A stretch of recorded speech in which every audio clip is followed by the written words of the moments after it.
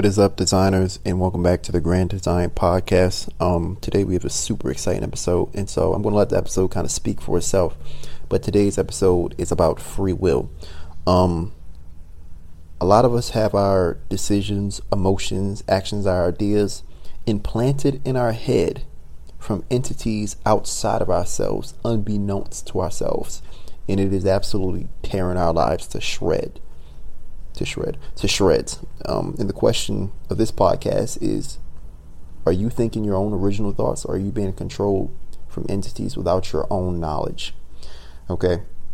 Super long, super intense, and super beautiful episode, and I can't wait to share it with you. So yeah, without further ado, I'm going to push you over to the theme music. But before I do that, if you enjoy this podcast, subscribe as always, and rate and leave a little message, because that's the way podcasts get pushed through the algorithm on iTunes apparently.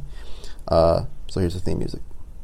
How do people like us, the visionaries, the creatives, real people with real ideas, people who don't have mass budgets, platforms, or teams, and people who live in this noisy world dominated by internet gurus, influencers, and big brands, the people attempting to make a dream on our own dollar, how do we get our ideas to pierce through all the noise in not only a massive, but a massively profitable way? That is the question, and this podcast will give you the answer. My name is Dallas, and this is Grand Design, the podcast about taking the ideas in your head, pushing them out into the world in the form of mass movements.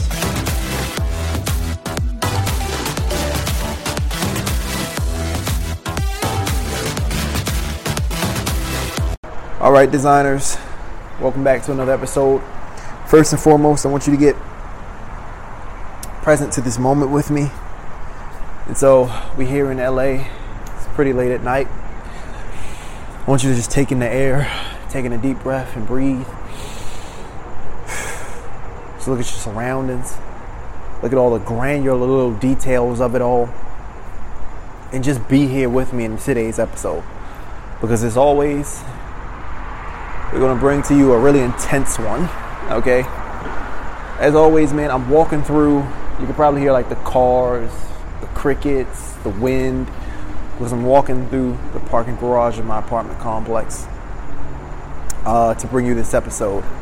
And I do that on every episode so that you can feel like, those nights where you're just chilling with your homie and you're just walking late at night and you're talking about life. I wanted to feel like one of those episodes because I feel like that's something I would have appreciated, to hear that ambience of the night and of real nature in some of the podcasts I used to listen to when I was a little bit younger. And so I'm walking through the parking garage, and I just want you to, wherever you're at, just taking a deep breath and be right here with me. It's your host, Dallas. As always, and beyond anything, I hope, to this point in time, your friend. And today we're going to talk about your thoughts in your head. Because for a lot of people, and I don't mean to get intense quick, a lot of people think they have independent thought. They think they're literally going day to day making decisions. But the truth of the matter is that a lot of the thoughts and ideas that we have are being, without our knowledge, being planted in our minds. It's like somebody's drilling a hole in our head, or an entity from somewhere outside of ourselves are planting ideas in our brain without our consent. Okay? I feel like in the modern world, a lot of that is going on. And it is the cause for the disarray, the discontentment, and the destruction that's going on in a lot of people's lives. Okay?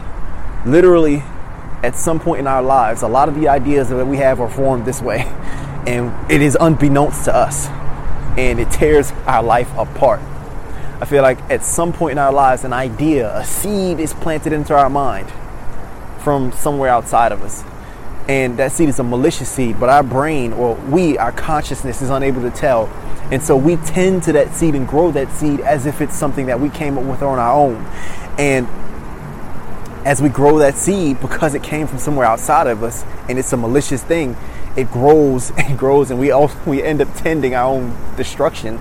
We end up tending our own peril, raising our own peril from nothing.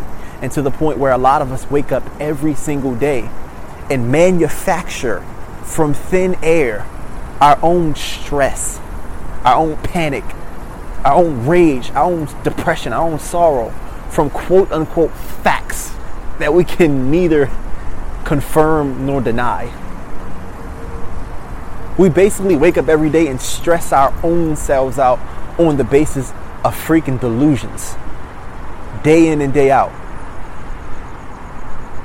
I want to ask you this question, man. Is that something, think about think about the thoughts that loop in your head every day. What is looping in your mind every day? Okay? What is it that's looping in your mind every day? What are the thoughts that you have over and over and over and over and over? Are you thinking about Black Lives Matter, All Lives Matter, Blue Lives Matter? Are you thinking about George Floyd? Are you thinking about the riots? Are you thinking about coronavirus? Are you thinking about the military? What they did to that young lady. It was a horrible incident. I don't know all the details of it. My girlfriend told me about it, though. And are you thinking about that? Depending on who we are in society, that element of our life is usually very defining of the branch of thoughts that will loop in our mind over and over and over and over again. And a lot of people think they're waking up every day and feeling things that they want to feel and making decisions that they want to make, when a lot of these feelings, a lot of these emotions, a lot of these thoughts that loop in our brain come from entities outside of ourselves and are planted in our minds without our consent, and are actually things that really don't forward us or put us back or have any relevance to our lives at all.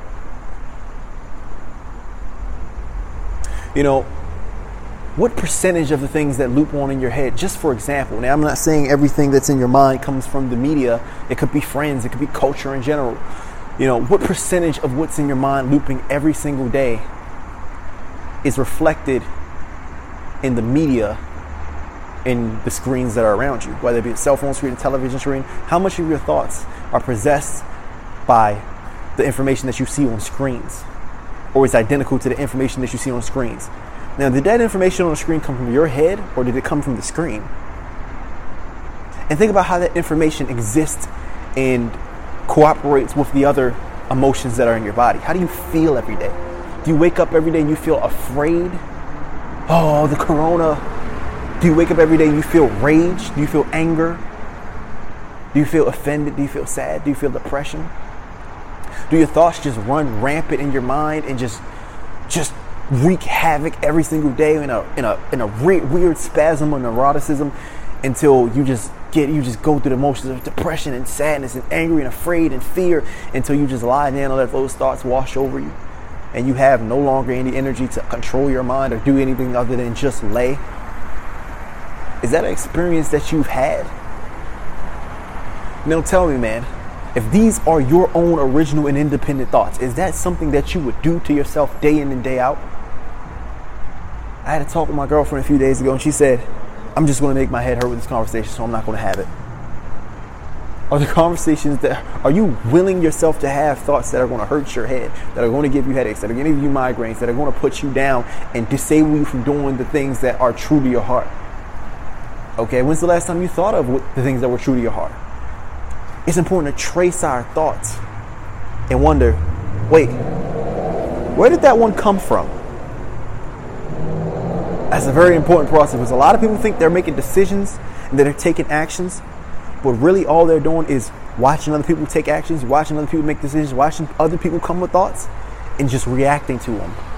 And there's nothing original coming from our brain, nothing substantially original coming from our brain at all. And so in today's episode, I want to explore, is this true? Are thoughts being implanted in our minds without our own will and unknown to us? And are those thoughts tearing apart our lives? And if that is true, I also want to explore, how is it that, because this podcast is all about mass movements, how is it that we utilize this exact same process of surreptitiously implanting thoughts into people's minds in order to help them for the better? Okay? A lot of people think they're making unique decisions on their own, but really they're just brainwashed by culture. Okay? And I was talking about this in the last podcast episode, which in this segment right here is a small little box. I'm going to talk about a little bit about that last podcast episode. And that's why in the last podcast episode, the episode before the last, I was talking about and making fun of a lot of entrepreneurs. Because a lot of entrepreneurs think they're original and think they're coming up with something innovative, when really all they're doing is copying the ideas and the thoughts of somebody who was once innovative because they said it first. Do you understand what I mean? A lot of people in my time, and that's why I really just despise the culture. Not being an entrepreneur. Being an entrepreneur in a true sense is one thing, but I despise the culture it has become. Because everybody is reflecting the same ideas and think it's so original, and they don't even know it. They're saying and repeating things that aren't even true, but because somebody they look up to said it, they hold those ideas near and dear. They're entrepreneurs that are at the top of the game, that are original, that are the innovators, and they're implanting these ideas into people's heads without them even knowing it. How many entrepreneurs say, "Oh, grind, hustle, wake up at 5 a.m. Oh, I'm an entrepreneur coach, social media marketing agency. The internet is the future." How many of these sayings and phrases, which is why I just want to shut down all my timelines right now, because it's old and it's stale, it's dull, and it's boring, do you hear over and over and over and over again? And people say it with the zeal of somebody who believes that they invented this. That's culture. But there is no real actual substance behind a lot of these things once you really boil it down. Someone just woke up one day and saw somebody deciding and trying something out, and then they was like, "Hey, I look up this person, I'll try it for myself," without even for once questioning the meaning behind some of these things that are being said on my timeline. Okay? And so the question it becomes, are we being brainwashed by culture? Also in the last podcast episode, besides making fun of entrepreneurs, because we're going to dive in a little bit more into that particular aspect later in this episode, because everything I say in this podcast episode, I make fun of entrepreneurs because I've done the exact same thing, because I'm a complete hypocrite. And we're going to explore that too. A lot of the things I make fun of people for, social media marketing agencies, I've done that. Oh, let's write a course. Oh, you need a webinar. Oh, sales is the lifeblood of a business. I've said every one of these things, and I continue to say every one of these things, and I continue to mimic the same culture that I grew up on, because it's hard to unwire what you know, even when you realize it's not rooted in anything substantial and real. Also, in the last podcast episode, though, I was telling you, and this is why, because a lot of people, part of the culture is the ownership of things. Oh, we got this nice Lamborghini. Oh, we got these nice houses, which I appreciate. Tai Lopez was the original of that. Let's not be honest. I mean, let's be honest. Tai Lopez was the originator of that. That was innovation when he did it. But now you say, oh, we everyone wants to prop themselves up to be something of significance, because that's what the culture has brainwashed them to do. But in the last podcast episode, that was one of the reasons why I was telling you this. In the last podcast episode, I run off a list of things that are unlike the culture that apply to me. The last episode, I told my bank account was at negative $9. And in fact, my podcast had gone a week unpaid for. And that was the reason, because the podcast has gotten shut down, because I didn't have $14 to pay for it. I went so long without posting another episode till today. Okay? And so my podcast charge had actually bounced. My credit score is like 445, and it stays pretty much in that general ballpark range. And since then, my bank account was actually shut down because I couldn't pay off my negative balance. Okay? This is the reality of life. And whereas, but there's a difference in the emotion behind some of these things. Because a lot of people, they'll prop themselves up and they'll have things to support a lifestyle that they envision other people would want them to have. They'll have the Lamborghinis and the cars and all these things. But a lot of them will be neurotic. A lot of them will be in a never-ending pursuit, in a chase. And a lot of them will be also very freaking happy because that's what they like. Some people just like those things also. That's another one. Oh, the message is not to, the key is not to look rich, but to be rich, or some stupid stuff like that. And they say, $160 billion and not one Gucci belt. Sorry, well, some people just like Gucci belts. You know what I mean? Like, that's also completely possible too. But I say all of these things because I want to be transparent. I feel like whereas a lot of people mimicking culture, there's very seldom people actually embodying and preaching the idea of being an individual within this arena, being yourself.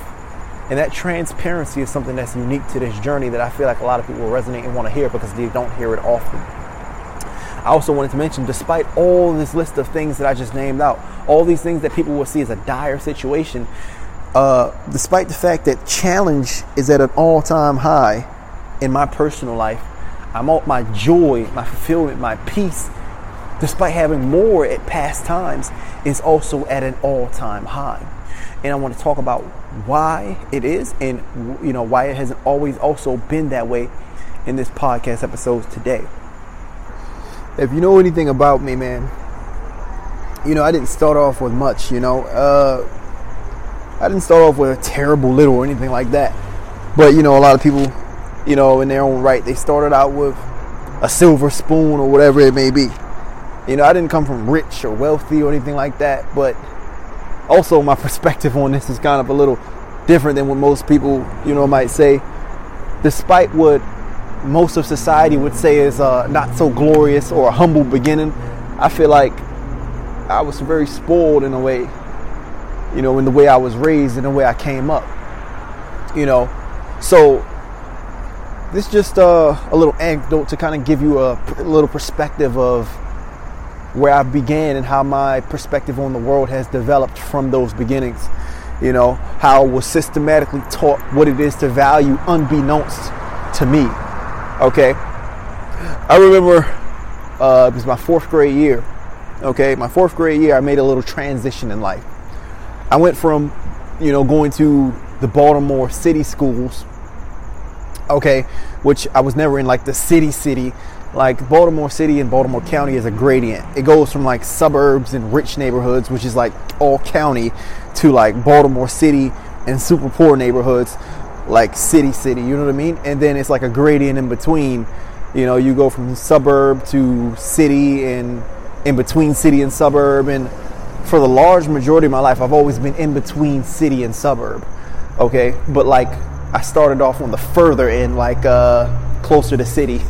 Like I'm in the I'm like if it's like I'm in the bottom 25 percentile type of ordeal. Okay. But interestingly enough, when I was younger, that's like, it's not something that ever bothered me or ever appeared out of the ordinary to me in any sort of way or fashion. Okay. And that's because for a large part of the reason, when we're younger, that is a long shot or a long way before we were programmed into feeling some type of way about all the tiny little variables about life and spazzing out about everything in the freaking world. Okay. So I went from literally pre-K to, I skipped pre-K, so kindergarten to about fourth grade, going from like apartment to apartment to apartment to apartment. And I never really thought about much about social economic status or anything like that. I remember the first apartment, I'm not going to go through all of them in extreme detail, but I remember the first place we had was kind of like city, was across from my grandmother. And the next place we had was an apartment in this place called Walker Avenue. No basement, I think like 2 bedrooms or something like that. The next place we were on was a place called Saturn Court. I'm sorry, people were driving in the parking garage above me. The next place we were at was a place called Saturn Court.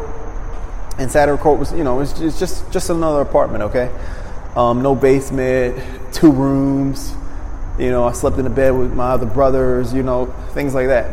And I remember when I went to a city school called Govans Elementary, which, like I said, at the time, it didn't really even bother me. Like, nothing, like, which ironically, weirdly enough, now it wouldn't bother me.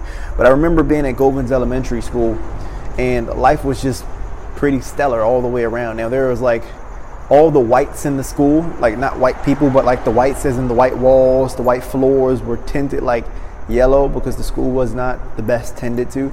Baby graffiti on the walls, piss all in the bathroom, fights every day. Pretty dystopian in a lot of ways.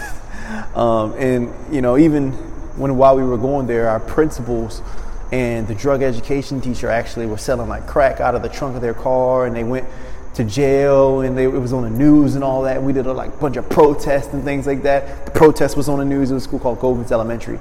And I remember the drug ed teacher, he would come in every day. He was actually a 4-time wrestling state champ from McDonough. He would come in every day and be like, "Don't do drugs." And it turns out he was selling the drugs. He was the dealer. which not very smart business tactics if I do say so myself. But I got busted for drugs. And even in elementary school, that first city school I went to, I didn't really know a lot of people of different races and different cultural backgrounds.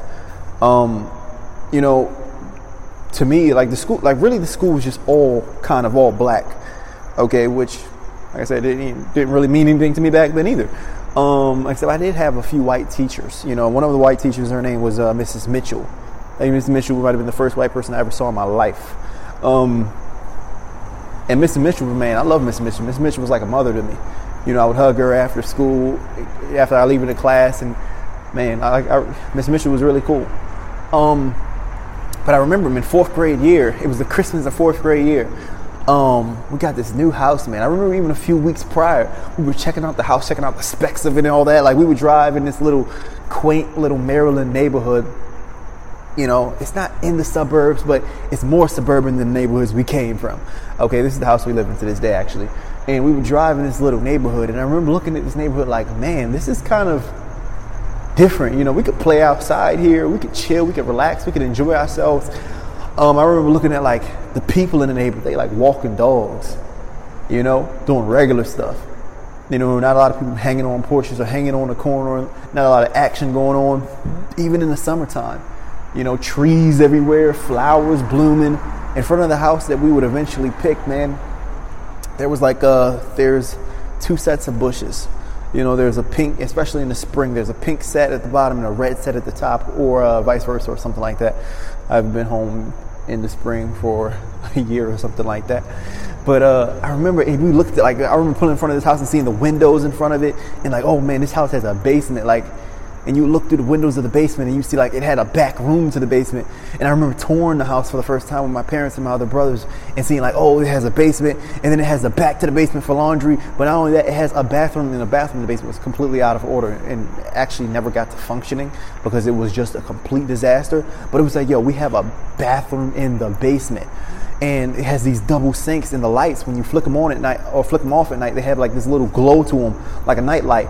The light switches, and more than that, when you go out the back, there's a patio, not a patio, a deck, it's off the ground, like what, about 6-7 feet off the ground, probably six feet off the ground. It's a deck, I don't know, a 6, maybe not even that, maybe it's 4 or 5 feet off the ground, because I have to kind of duck down when I go on the deck. But it's a pretty big freaking deck. It's not it's not a patio, it's a deck, okay? Man, and I remember going out on the deck and if we get this house, we'll have a deck. We can sit out here and cook out and things like that, and on the ground, it's a yard with grass and things like that, and it has a driveway, which I don't remember ever having a yard before, other than at the first place we were at, which I don't know, it wasn't like that yard, man. This yard it wasn't like a massive yard, but it was a townhouse, okay? But it was a beautiful townhouse. It was something I hadn't experienced before. And it was made of brick like every other townhouse. But I remember the first day, it was December 25th. I believe we moved into the house on Christmas of 2006 or 2005 or something like that. The year the Xbox came out, because we got an Xbox that Christmas. And I remember just feeling going in the house, feeling like we made it, feeling like we upgraded, we fancy or something like that. You know what I mean? It was something I valued. Okay, and even at that young age, I was in fourth freaking grade.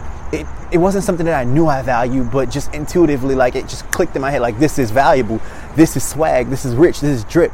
You know what I mean? And as I'm saying this, look back on your life in some of your earliest moments and dissect some of the things that you intuitively valued, and really, for your own sake, dissect why it is at that early age you valued these sorts of things, because it really is kind of freaky when you break it down to the essence, man. And so I remember even when we moved to that house, our school zones even switched. And so we went to from the city school to Govins Elementary School, where it was all types of wild stuff going on. I remember at Govins Elementary, Miss Taylor, my second grade teacher, who was now the principal, had me scrubbing desk after school. What year is it? 1996? Because I was drawing on the desk, freaking lady in there used to substitute. Used to say, "Oh, y'all must have lost y'all cotton picking mind." Like, it was like the Wild West at that school. Like, really looking back on it and the memories. School didn't have any school buses. Everybody would leave the school and walk home, and sheesh, it was just a mess. But they did have a really nice and sizable playground. I give it that. But yeah, we moved to a new school zone, and we're going to this school called Pleasant Plains, right? And Pleasant Plains is like, sheesh, like, I don't know how to explain Pleasant Plains. Like, Pleasant Plains was, it was like first school I walked into that was actually like multicultural. Like, there were like a lot of white people there, like a lot of Asian people, a lot of different types of people. And I'm like, oh, this is cool. The school's all proper and like, you know, like proper and prim and uptight and like, I don't know. It was just like a regular suburb. Like, the school was like really suburban, like trees outside of the front and everything. Everybody must get on the bus to go home after school unless you have a assigned parent to pick you up. Just a completely different experience. You know, you look back on your life, do you ever have a time when you jumped in like socioeconomic status into a different zone and it just feels kind of odd? I loved Pleasant Plains though. And like I said, I mean, it really shocked my core. It accustomed my palate to a different taste. We were fancy now. Like, we were in a different bracket altogether now. Even my friends that I met, like, it was just such a huge difference in culture. You know, even in terms of some of the music that would be played, you know, we shifted into a zone where more people knew a lot of pop instead of a lot of the rap that was coming around at the time. A lot less fights, a lot more kindness. Just the air, the density of the air. One of the biggest things about LA that I feel like I really don't like is that it's a very tense place.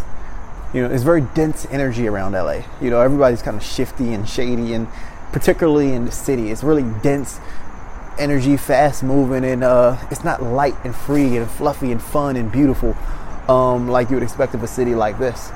Until you get out into some of the other places like Santa Monica, and everybody's just relaxed and their muscles are just relaxed and loose and they're just enjoying their time. They're present to the moment. Yeah, so the school that I was in, that was kind of the transition. Like, the school I was in was kind of more light and relaxed and drawing back a real academic environment instead of just kind of like a crazy mess of whatever you want to call it. And so Pleasant Plains, you know, I enjoyed that, pretty much that same exact status and the same exact lifestyle through that school and all the way to my middle school years. And I remember going into middle school was some of the first times in my life I had begun to actually have some type of freedom and some type of autonomy around my own self. But really, that really occurred first when I was going from 8th grade to 9th grade year, because my brother, he was practicing, he was a cross country like team captain since his sophomore year of high school. And so I wanted to be like him. And so I started training for cross country going into my freshman year. Man, we practiced hard, but more so than any practice, that was the first time, because, you know, my parents were strict. You know, they didn't, you know, they were always worried about their children. They always looked, you know, super careful. And so we were never allowed to like leave the block in my house. And so you would either be out front or out back, at the top of the block, at the bottom of the block. You couldn't cross the street, you know, none of that stuff. Like, you would either be on the block or you're not. But in 8th grade, since I'm growing up, obviously, this is the first time in life, like, we kind of allowed to like cross the street and go, like, leave the block overall. And so I remember when I started jogging with my brother to practice for the upcoming cross country season so that I could be great like he was. We started to leave the block, and we went on so many long runs. Like, the runs that we would go on was kind of insane. Like, we would go, like, for the first time in my life, I've never jogged before that moment. Like, I would actually have shin splints jogging with me. I didn't even know what shin splints was back then. Like, we would jog like 5 miles out, like, which as an 8th grader who's never jogged before, that is an insane distance. So we drive 5, 6, 7, 8 miles, you know, in just one day, and just take all these different routes and different crossroads and, you know, different back roads and things and like that through these different neighborhoods in my own county. Well, my own county, I guess, which was Parkville at the time, which was Baltimore County. I don't know how all this stuff works. Don't ask me. How these names work, like LA County, like I don't know how it works. Come on. And we would go through these different back roads and jog miles and miles and miles. And a lot of the times, like, I would feel so free. Like, I feel free as a bird. Like, we take our shirt off, and it would be like the middle of the summer going into 9th grade year. We young, you know, like, we looking fire, we looking good, you know. We jog through the summer. Like, it'd be sunrise when we start, not sunrise, but it would be The sun would be up in the sky when we start, and it'd be beautiful butterflies, flowers everywhere, grass blooming up, and we run on these different routes well into when the sun would start to come down, and it would get dark, and it would be blue in the sky, and we'd be jogging through these different neighborhoods that I never seen. I remember some of these jogs, I'd come back from so exhausted, like I piss, and like I remember one time my piss was like literally brown. Like I never had something happen. Like I never been that dehydrated in my life before, and I had bad shed because I was running with him in Converses, and I don't think neither of us knew the best equipment. Well, he told me to use running shoes because he was the expert, but I was a young guy. But I remember on those long runs, I started to map out and define, like I started to be exposed to different areas outside of the bubble that I had been living my entire life. And that was one of the first places where I really felt a twinge of comparison between me and the rest of the world, where we stood, those young right ages, which 8th grade, I must have been 13 years old or something like that, going on 14 or freshly turned 13. Like those are the ages where you're really starting to question the world around you and kind of formulate your identity. So these were especially critical experiences. You probably can relate to some of these things, like when you were 8th grade, and the world just started to in an extremely almost unimaginable rate begin to expand around you. And so I remember 8th grade year, we were running through this 8th grade summer. It was this one night, man, we were running through this back roads. It was a summer night, super warm, like it gets back in Maryland. So it's probably like a 70, probably 80, mid 80 degree night or something like that. And we're running through this back road. It's pitch, like it's kind of dark in this neighborhood, except for like the lights along the road. We were running down the street called Oakley. If you know anything about Maryland, if you ever been in Maryland, Maryland is one of the most gorgeous states, if not the most gorgeous state in the entire U.S. Absolutely stunning, absolutely gorgeous. And I don't say that just because I come from Maryland. It's like, yes, I do. No, not really, man. It's gorgeous. So we're running through the night in this quiet back road in the middle of this nice, humid summer night, and all you hear is the crickets just making their songs. All you see is because these other neighborhoods, or like some of these neighborhoods we would run through, because it is Maryland, are surrounded by lush green forests and grass. And so back in the surrounding us back in the deep cuts of the forest, like you would see like the fireflies, and we call them lightning bugs, but you would call them fireflies. I mean, you see the lightning bugs, like they blink green and they go out, and it'd be like thousands and thousands and thousands of them. And so we're cutting through some of these neighborhoods and some of these back roads. And I remember that was one of the first times I actually opened my eyes and like really was exposed to, my surroundings, like the surroundings that were immediately around me, obviously. I remember jogging through this neighborhood called Oakley and like looking at some of the houses. And I'm noticing like, whereas our house is great, it's beautiful, these houses were different. They were standalone houses in this neighborhood, cut back in nature, in this beautiful environment. And they have these driveways with multiple fancy cars in it. Fancy like, I don't know, just like shiny cars, I guess, because they weren't like extreme, like they weren't hyper or supercars or anything like that. But they would have like like a Corvette every now and then, a Charger, something like that. A BMW, that's a perfect example.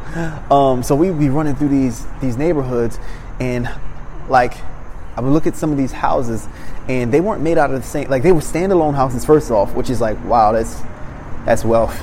And they wouldn't be made out of brick, they would be made out of like siding or whatever you call it, like that little pseudo wood or whatever you call it. I don't know what it's necessarily called. The name of it is eluding me. But when houses are not made out of brick, they're made out of that other stuff. They were made out of that. And they would have like these beautiful gardens out front and these lawn lights leading down to the street. And like I said, they would have these tar, black, paved, smooth driveways with bunches of cars. They would have garages and things like that. And the house would just be a sizable house. With, just positioned in such a beautiful way. They have pools in the back and things like that. And I remember looking at some of these houses. These are like $100,000 to $200,000 houses.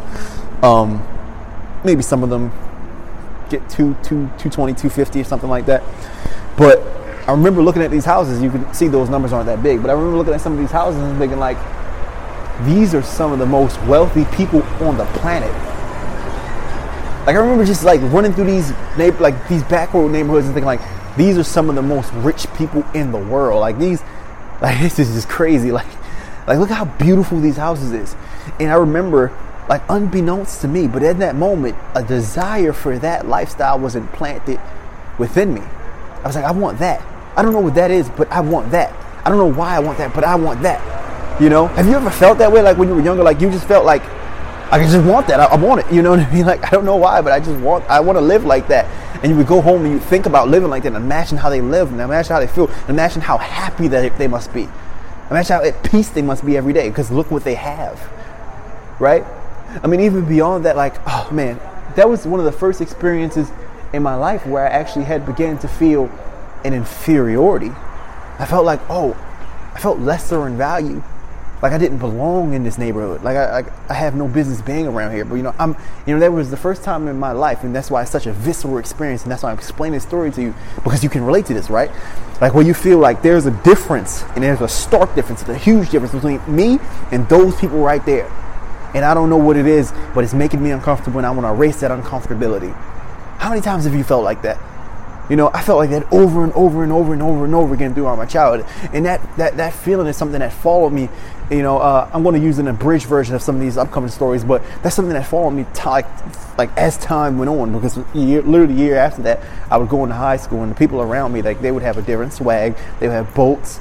They would live on a lake. They would have, like, their parents would buy them cars at 16. Like, they were driving around the school. Like, it was a completely different lifestyle. I remember getting to the Royal Farms for the first time.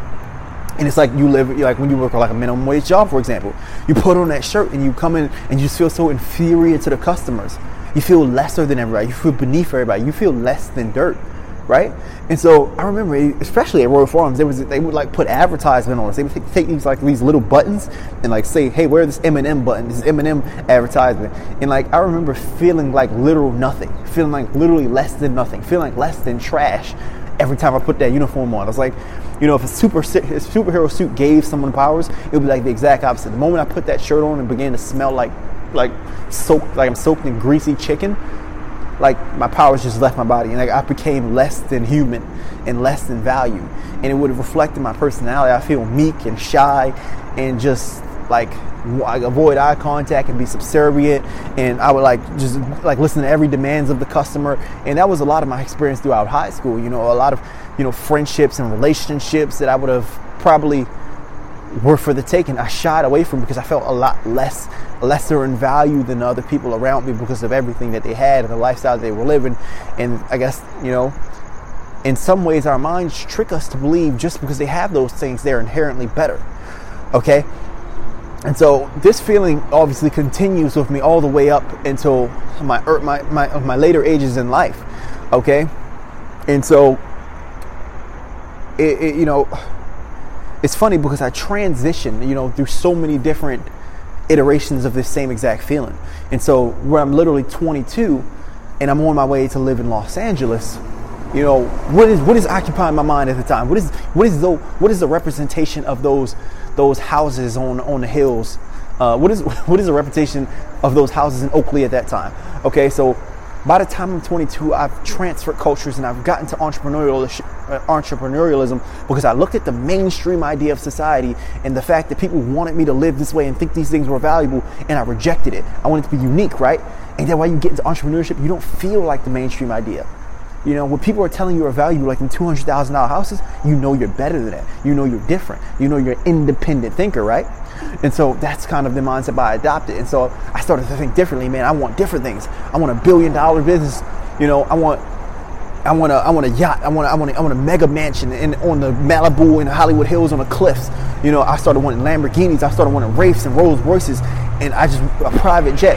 You know, I felt like in order to, like, almost in a way to protect my identity, because I didn't value, because, you know, life was telling me to value these things that I didn't have when I was younger. And so I rejected that society and went to the entrepreneurial society and started to value different things, like a valuable business that would change the world. I started to value like impact and things like that. Okay. And so what was on my mind coming to LA was those different things that I just had listed. But one detail of this story that I forgot to really add, which is a really, really important detail, a very important metaphor to take with you, is that I remember jogging on those late nights. I remember one night we came home with my brother in that transition between 8th grade and 9th grade year, he had given me this book called Fahrenheit 451. Okay. And I've always been a reader. Reading is one of my favorite pastimes. I sit down and literally just read and read and read and read and read. I love reading. And so naturally I cracked open this book, Fahrenheit 451. He's like, man, this is a crazy book. Read this book. Okay. And so I read the book and I crack it open, and spoiler alert, this is what the book was about. The main character of the book is Guy Montag. Okay. Guy Montag lives in a literal utopian society where everything is supposedly perfect. Okay, and his job within that society is a firefighter. But it's not like the traditional firefighter that we know in everyday life. What Guy Montag is he's a firefighter, and his duty is to literally burn books. They create fires. This is a firefighter in this book. Okay, so they live in like a near perfect society. Everything's automated. They have robots and live a beautiful life. They have jobs and things like that. And it's a good living, okay? Just a stereotypical utopian society that people, depict in books and things like that. And so, but reading is illegal. Like learning from books and things like that is completely illegal. Okay, and so it's Guy Montag and the fire department's job to burn books whenever somebody like has a book, it's a crime, and they arrest them and things like that. Okay, and so in this society, at the beginning of the book, Guy Montag's living in this society and everything's perfectly fine. This book was written a long time ago, I think like 40s or 30s or something like that, by a guy named Ray Bradbury. He was my brother's favorite artist, favorite writer for a long time, and he passed away in like 2008 or something like that, just as my brother sent him a letter. And so he had to predict a lot of what the future was about. Okay, and so he accurately predicted a lot of things in that book about what the future would be. So in the book, like they call them like earbuds or something like that, but he was talking about like earphones, like what do you call them? AirPods basically. Okay, not AirPods, like earbuds. That's what their name is. So he would talk about earbuds in that book, and he said like a wall screen, which is like a television. He was talking about things in that book like they had like robot dogs and things like that. So robots coming into fruition, AI. A lot of people in the book had like sleep problems. Like the Guy Montag's wife had sleep problems, and so she would take these sleep pills, which is because of the blue light that's coming from our cell phones. In reality, a lot of us do have trouble sleeping, or sleeping on a normal schedule, or sleeping long enough, or really just sleeping the optimal amount. But his wife would have like sleep pills and things like that. And so one of the biggest ideas of the book was that a lot of people, the biggest issues that they would face in their life, they would feel like literal visceral emotions over these issues and fight all day over it and trying to solve it, and really be like very, very badly bothered by these issues, was like the smaller things that would happen in life. Like they would have like a lack of like sleep pills. They wouldn't have like enough sleep pills or something like that. The wall screen, which is like the TV, would be broke, and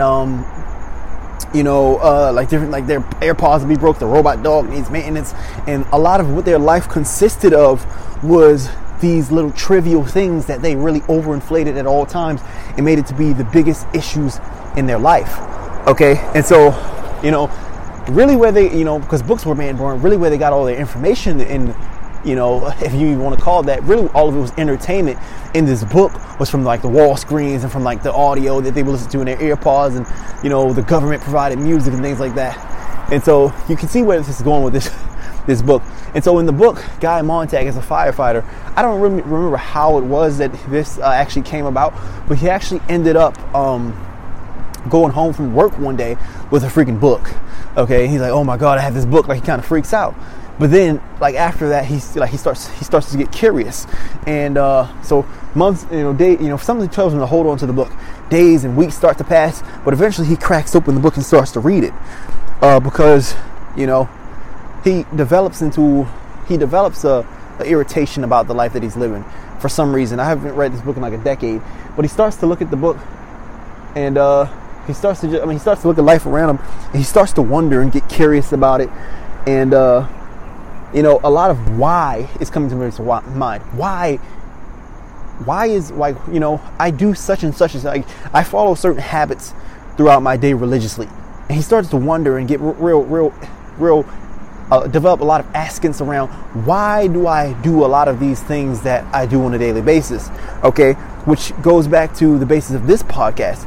it is very important for us to look at the thoughts, the habits that we have, look at the thoughts that's attached to them, and trace that thought back to its origin, because a lot of the thoughts that are in our head are planted in our mind unbeknownst to us. Okay, so for him, it was like the wall TV and things like that, but he was always asking himself, why am I thinking these things? So he gets into reading, and then as his reading, his knack for reading develops, he begins to take books from his job and read them in mass and store them in like the little vent in his house. Oh, snap, I almost fell down these stairs. I always do that during this podcast. I always skip a stair.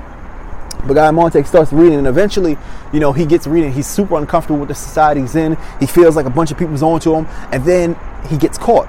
So someone comes to his house and discovers, or his wife or something, discovers he has these books, and they start to spaz out on him. And so he runs for it. Boom. He jets out of his house, the robot dog chasing him, and Guy Montag eventually escapes and ends up leaving the town. He ends up leaving like literal society. He ends up leaving culture. Okay?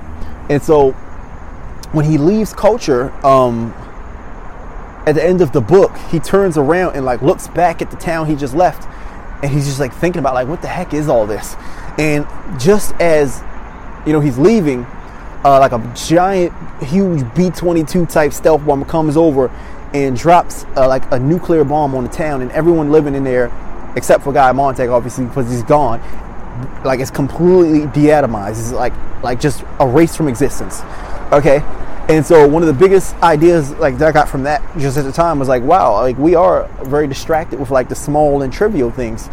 And we're so obsessed with like the little inklings of culture that we have right here where we are, that we forget about the real issues of the world and what really matters.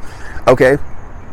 And so I feel like that was one of the themes of the book, but as an 8th grader, that really like was just like a surface idea. It really didn't mean anything to me. I was like, okay, I put the book down. Okay.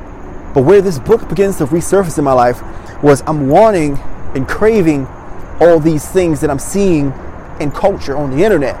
Like when I'm coming to LA at 22 years old, I like, you don't understand how badly I want to prove to my parents that I'm worth something, that I'm worthy of love, that I'm prove to the world that I'm significant, that I'm status heavy. You know what I'm saying? I want these symbols to prove it. I want the house in the hills. I want the Lamborghini. I want the Wraith. I want all these things. I want to get a music career to pop off and have millions of fans and millions of followers and people loving my art and just pretty much worshiping me. I needed that stroke of my ego. Okay? And so when I get to LA, this is what begins to happen because I'm craving these things so badly. When we get to LA, we obviously don't have any money. In fact, when I get to LA, my bank account is like negative $300, right? And so with my bank accounts in the negatives and really like no job or anything like that, we had to find a way to make money, me and my girlfriend. So we say, she has a car, so what do? We immediately get to driving delivery. Okay, so we do like, what were we doing at first? Grubhub. Grubhub is the first thing that we started to do. Okay, and so we're driving around the town. We start in the city of Los Angeles. Because at the time I was also running a little ghostwriting business. I've documented this in another episode, so I'm going to kind of skim over these facts right here. So at the time I'm running this little ghostwriting business, and I have one client which is paying like $250 like on an irregular schedule. Sometimes it's 2 weeks, sometimes it's 1 week, sometimes it's 3 weeks. This order is set to be like $2,000 overall, and I'm talking to this other client who hasn't yet sent them payment yet, but we're working together, and it might be a couple of $1,000 deal. And so I want to be like these people that I looked up to, the Russell Brunsons, the Frank Kerns, and all these different people. I want to be part of this culture, one of these legends. I want to get the 2 Comma Club award from ClickFunnels.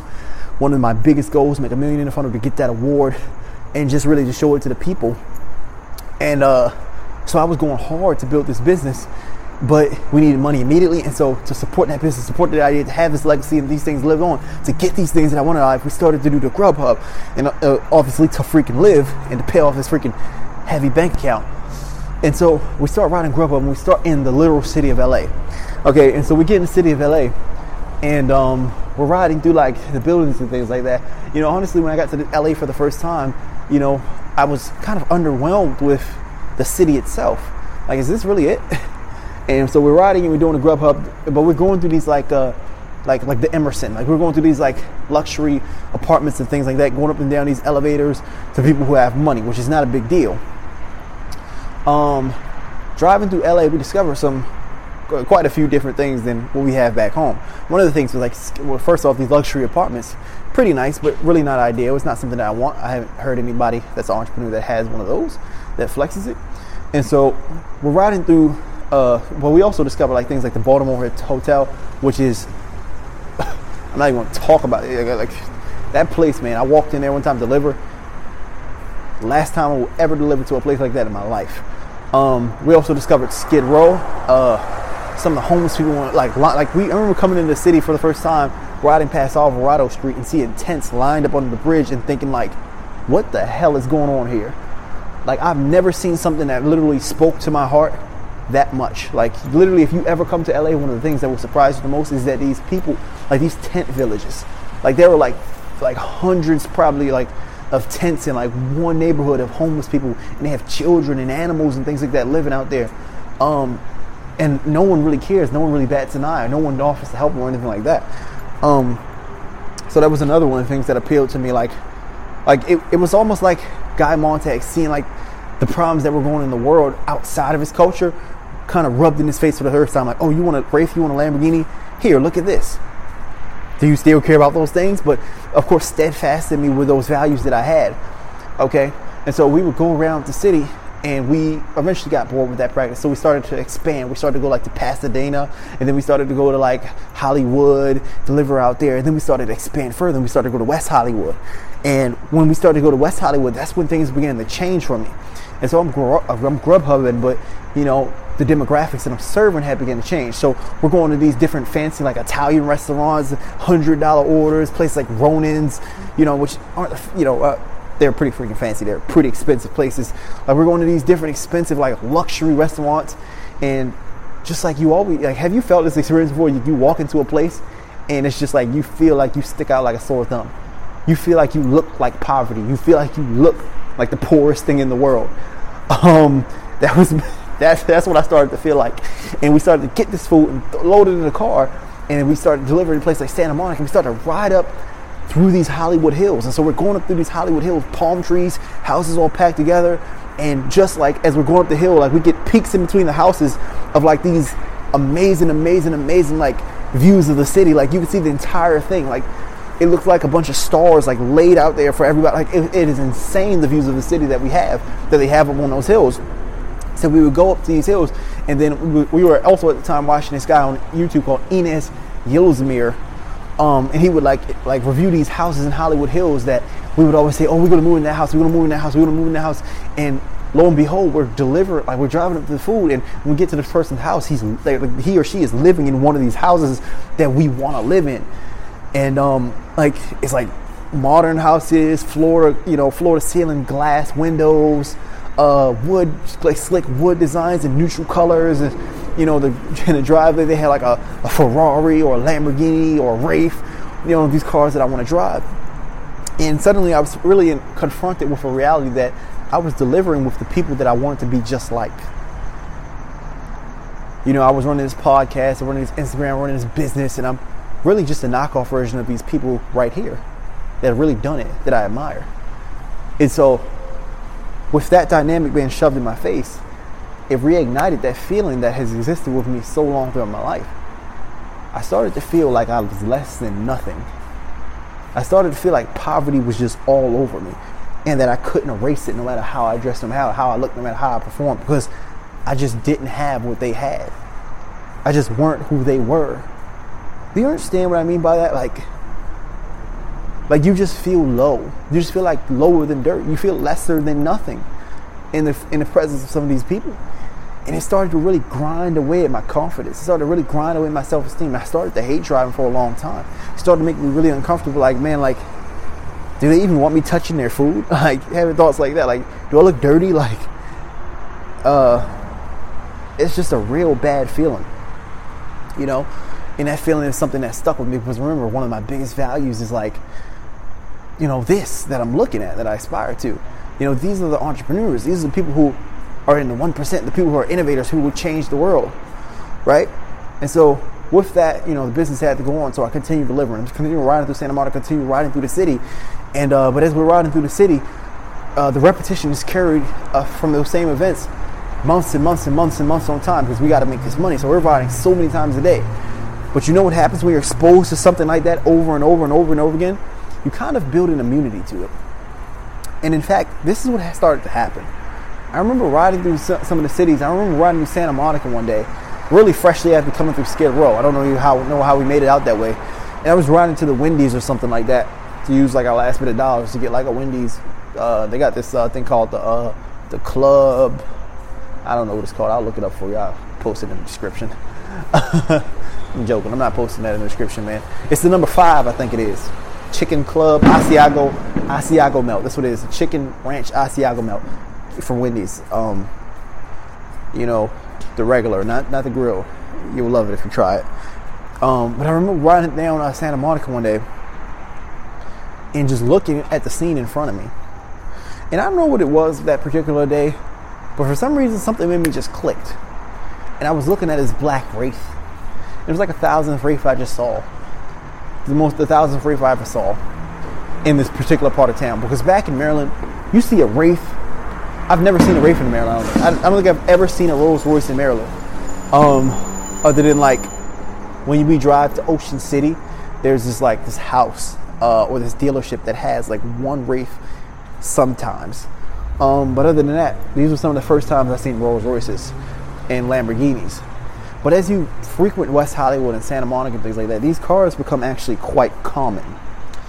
And I remember looking at this Wraith one day and just thinking to myself, do you all really value the same thing?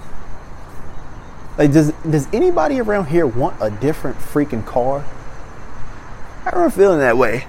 And just then we were riding down the street, we passed a Lamborghini dealership or something like that, or a Lamborghini place. Like, you know, you get these random parking lots where a bunch of Lamborghinis are. I'm looking at it, I'm like, does anybody want anything different? You know what I mean? And it started to kind of dawn on me as I was looking at that landscape in front of me. Beautiful landscape, by the way. I believe we were on Santa Monica Boulevard. But I was looking at all these different people, and I'm just analyzing them, breaking them down into templates and things like that. I'm looking at, everyone wants to ride a black G-Wagon. Everyone wants a Wraith. Everyone wants a Ferrari. Everyone wants a Lamborghini. But really just a Wraith and a Lamborghini. That's really the most of what you would see. And then I would look at the way they dressed. They're all dressed the same. I looked at the way they walked, the way they talked, the way they associated. It was all the same. And I don't know what it was, but something about it just didn't feel right. Something about it just didn't sit right with me. And it was kind of like, I don't know, it was an unsettling feeling. It was like we're all carbon copies of one another. Like, we're all cheap knockoffs of the same exact person. Like, I'm looking at these like people and I'm like, is this really what I want to be? I'm looking at their wives and things like that, and with the fake, you know, they all get the same plastic surgery routine or whatever like that. I'm like, is this really the life that I want? Is this really who I want to be? But on arrival, it really dawned on me that this life isn't like rare. This life isn't new. This life isn't innovative. What a lot of people in this life are doing, or they looking at somebody who was once innovative, and once that innovation becomes the pattern, once it becomes culture, all they're doing is looking at that innovative person and becoming a carbon copy and putting their own little twist on an old idea and calling it something new. Like, oh, I wore those same exact jeans, but I wore it with this same mainstream belt. And that kind of set my life in a spiral, which I've covered in some other episodes, where I kind of just started looking at myself. Like, I was really growing and developing into something that's, for lack of a better word, played out. Like, I was growing into something that was like, I started to even trace those thoughts. Like, where did that come from? Why do I even want these things? Is it really because I saw Grant with a Wraith and Ty with a Lambo? And because they had private jets, and because they dressed this way, and because they lived over here? Is that really the origin of these thoughts? And I started to trace it all the way back to the beginning of my life. Where did even that idea of wanting that house, you know, because bigger, and this design, this template, why is this more value to me? And I started to really think. But more so than anything, I started to think, I don't want to be a clone. I don't want to be a carbon copy. I don't want to be just like everybody else. Because you know what? just being like everybody else leaves the world the same way it was before you came into it. There's a huge stagnation of ideas in the world because all people do is rehash old ideas. And I started to look at this in every facet of my life. Even the business models that I picked up, where I scammed and I actually didn't know how to do some of the things that I was saying that I knew how to do, they were rehashed ideas from somebody who was once innovative. So Tai Lopez, as far as I know, that's where I got the idea of social media marketing agency. That was innovative when he first did it. But all I did was copy that idea and change it up a little bit. All I did was put a new spin on an old idea. Oh, this is my social media marketing agency and it's unique. It's in a new niche because I serve restaurants. And so it's a new idea. It's unique. It's orange and it has this nice logo and it's different, right? But is it? Oh, I'm selling courses. But guess what? I'm selling a course about keto instead of intermittent fasting. And so it's new and unique, right? I started to think, man, is that really how new ideas, is that really how innovation works? I started to break it down and do the math in my head. If Tai Lopez has a social media marketing agency, he solves the problem of people needing marketing on social media. If I make a social media marketing agency that serves restaurants, am I impacting the world when I do that? And how am I impacting the world? And after some rumination, I kind of thought no, I'm not impacting the world because they could just go to him. That the solution to their problems was in existence before I jumped into this market along with the rest of those people who provided the solution already. So really my impact when I think about it is kind of like zero. And it kind of started me got me thinking so this entire time I read Expert Secrets and Dot-Com Secrets and all these Russell Brunson books, and they say to make a niche. But really, am I misinterpreting the idea? Am I doing that all wrong? And that very moment was something that set me off into a spiral of thinking and craving and wanting to be innovative, because even the business that I was running, Memoir Launch at the time, I just started to think about it, what problem am I solving for people? How am I solving this problem in a new way that has never been solved? And I realized I wasn't. And then I realized I wasn't solving it in a way that, any of the people that I was working with could have just went to any other ghostwriter. And they would have the same exact result and probably better. All I'm trying to do is make incremental improvements on a business model that has already existed and a problem that was already solved. Therefore, I'm not impacting anything. I'm not changing anybody's lives. And when I realized that, I just cut all the clients that I had. I just stopped working with them altogether. I just completely dropped the phone on them. Because they made me realize I wasn't really doing anything. I wasn't really being innovative. You see, and I realized I was just another victim of entrepreneurial culture. Okay? And in that sense, I was destroying the idea behind entrepreneurialism in the first place. The idea of entrepreneurialism is to empathize with people for the purpose of innovation. Okay? Understand what people want, so that you can come with a solution in a brand of impact that's different than what anybody's experienced before. And because when you create a business that has already been done, you provide a solution that has already been given, you don't really have the ability, because the solution has already existed, to say that you've actually impacted anybody. Your impact is very limited when you do something like that. And so therefore the only way to impact people is to innovate. Okay, because innovation is when you provide something that's new and not take an old idea and rehash it. And so, and so many people, it got me running down so many different tangents, because remember earlier in the podcast, I said I looked at culture and what culture was, and I said to myself, well, culture values these things, okay? And then I transferred to a new culture, which was the entrepreneurial culture, because I didn't want to value those things. I didn't want to be like everybody else. I wanted to be unique and different.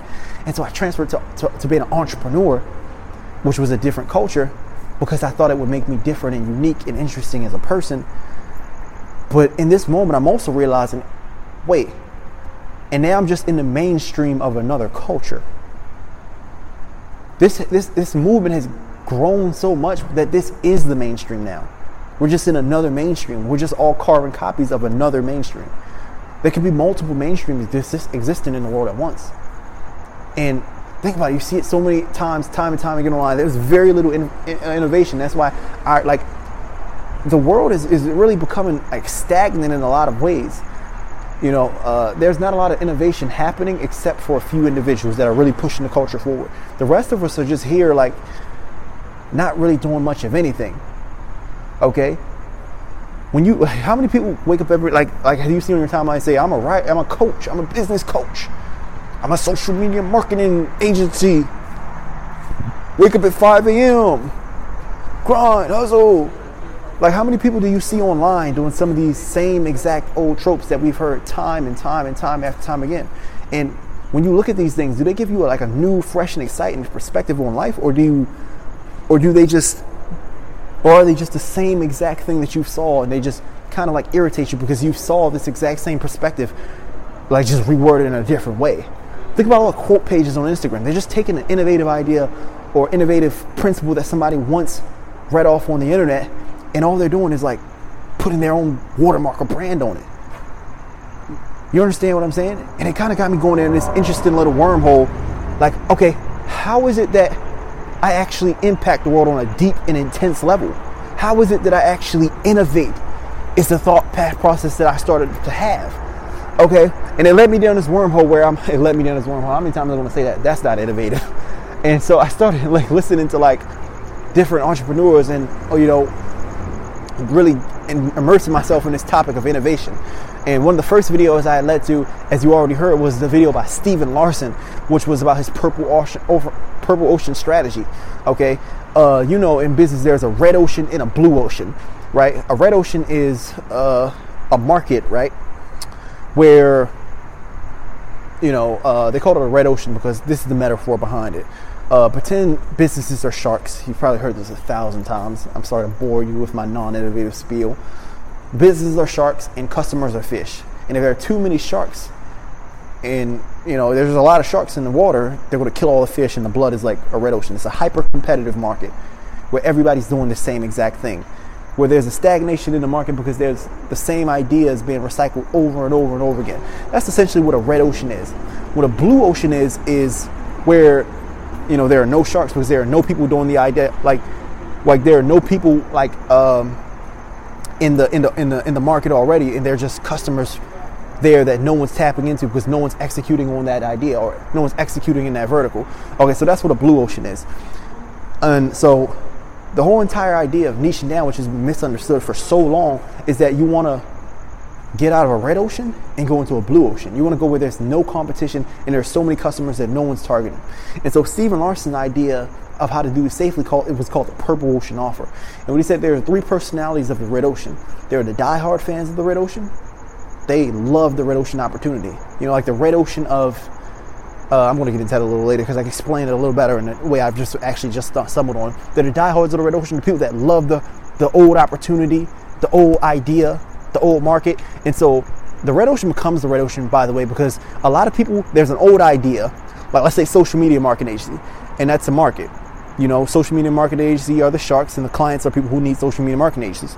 And the market becomes a certain type of way because people just take that idea of social media marketing agency, and then what they do is they rehash that old idea. They just put a small little twist on that old idea and call it innovation. And so then you have 1,000 social media marketing agencies that are slightly different because they have different logos or they serve a different niche, all in the exact same market, all putting out the same exact idea, the same exact rhetoric into the world. And so you have a hyper-competitive market, and they're all bumping heads, and it's just a freaking mess. Okay, and so the diehard fans of the red ocean are the first personality of the red ocean. They love the social media marketing agencies in the way they are. The second, personality of the red ocean are the people who are, they don't really care either way. And then the third personality of the red ocean, the people that absolutely hate the opportunity of the red ocean. Okay, and so what his suggestion was is, in order to create a blue ocean, you look at what the red ocean, you only serve, first of all, the people who hate the red ocean opportunity that they inhabit already, and you utilize what they hate to guide your innovation. That's his purple ocean offer strategy. I remember this is a video I watched. I'm kind of summarizing it because I've talked about this in so many other podcast episodes. And so, you look at what the third personality, the people that hate the red ocean, what they like about the red ocean, obviously, and then you use what they hate about it to guide the changes that you'll make to that thing. That was his purple ocean strategy. So it would be like this. Cars, for example. People love that cars are fast, that they're shaped the way they shaped, the way they looked. People like the way, people like the way they shape, the way they look. They like that they ride long distances, that they ride fast. All these things that you like about cars. The way the tires are made. They love all these things about the red ocean of cars. But people in the red ocean of cars, really the red ocean of cars is internal, is just a car, okay?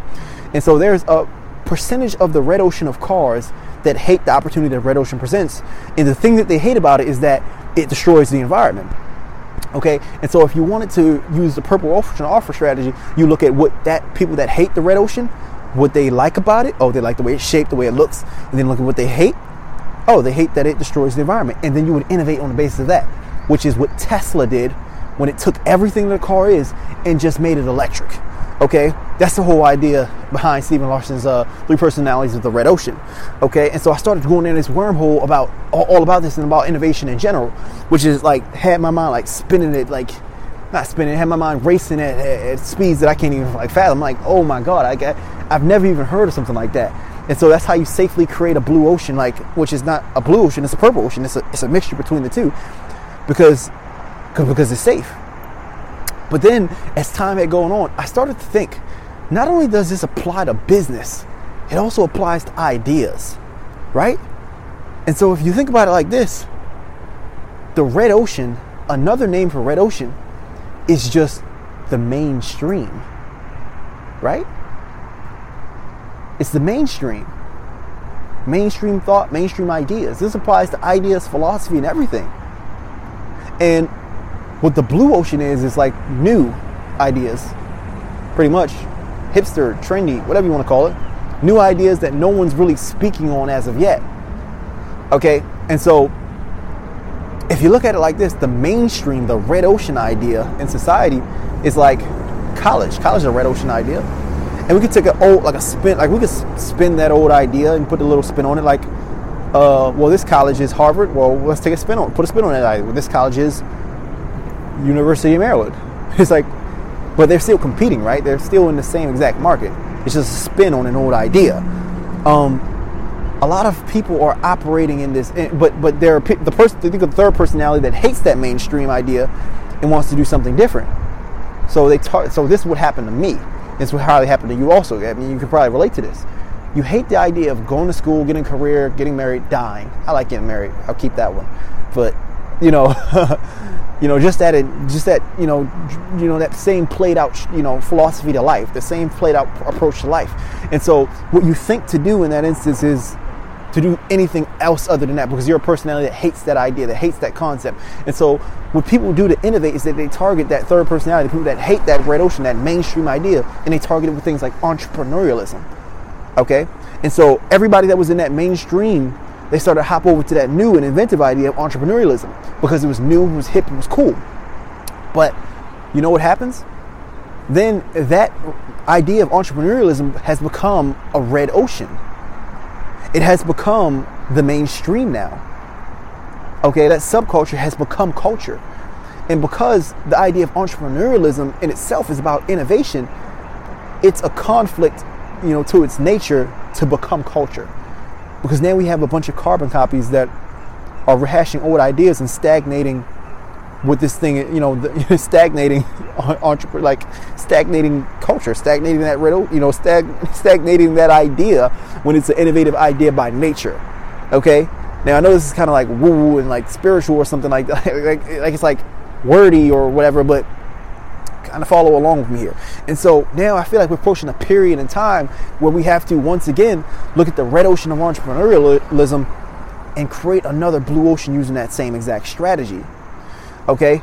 And so but that carries on into so many different tiers of life. Okay? It's like this, man. Remember the book Fahrenheit 451? Okay, so mainstream thought or mainstream ideology, I'm going into kind of uncharted territories. This is like the 6th time I've done this podcast. It's always been like an hour, 30 minutes long. So forgive me if I stumble a little bit and stop to think and really process some of these ideas that I'm bringing. Think about the mainstream ideology that we're all in right now. It's like the book Fahrenheit 451. How am I going to transition this? Let me actually sit and think about it. So before I even get into Fahrenheit 451, I just want to close up that little story that I was telling. Okay, and so riding up and down the hills of Santa Monica and realizing that everybody was a carbon copy of one another, I started to search into the ideas of what it means to be innovative and to be new and fresh and different, because that is ultimately what pushes the culture forward. And from the Stephen Larson thing, I started getting books like 0 to 1 by Peter Thiel, and it literally is all about innovation, about doing something new, because if we do the same thing in different ways over and over and over again, nothing changes in the world, nothing is impacting the world, nothing is created in the world, and that kind of really defeats the purpose of what we want. Okay, and doing the research and learning from all these different books and these amazing people, it kind of put me in a place of rumination. And so from that, I dropped all my comments. Like I said, I peeled back and I restructured Memoir Launch in an entirely different way, and even restructured the way that I thought about the world in this podcast at large. And so looking back on books like Fahrenheit 451, I started to realize the metaphor in all of it. Okay, we are so lost in culture. Okay, culture is the wall TV. Culture is the AirPods or the earbuds. Culture is the robotic dogs. And it's all streaming from these people that we look up to. It's all streaming from media or different entities, and they're planting these ideas of what's cool and popular in our mind, and we're kind of just mimicking it and putting our own spin on it. We're rehashing old ideas. Okay, and so when I started to look at it like that, I started to look at Guy Montag and his solution to that as a large. So what's representative of society in that book, which is representative of culture, is the town that he was in. And instead of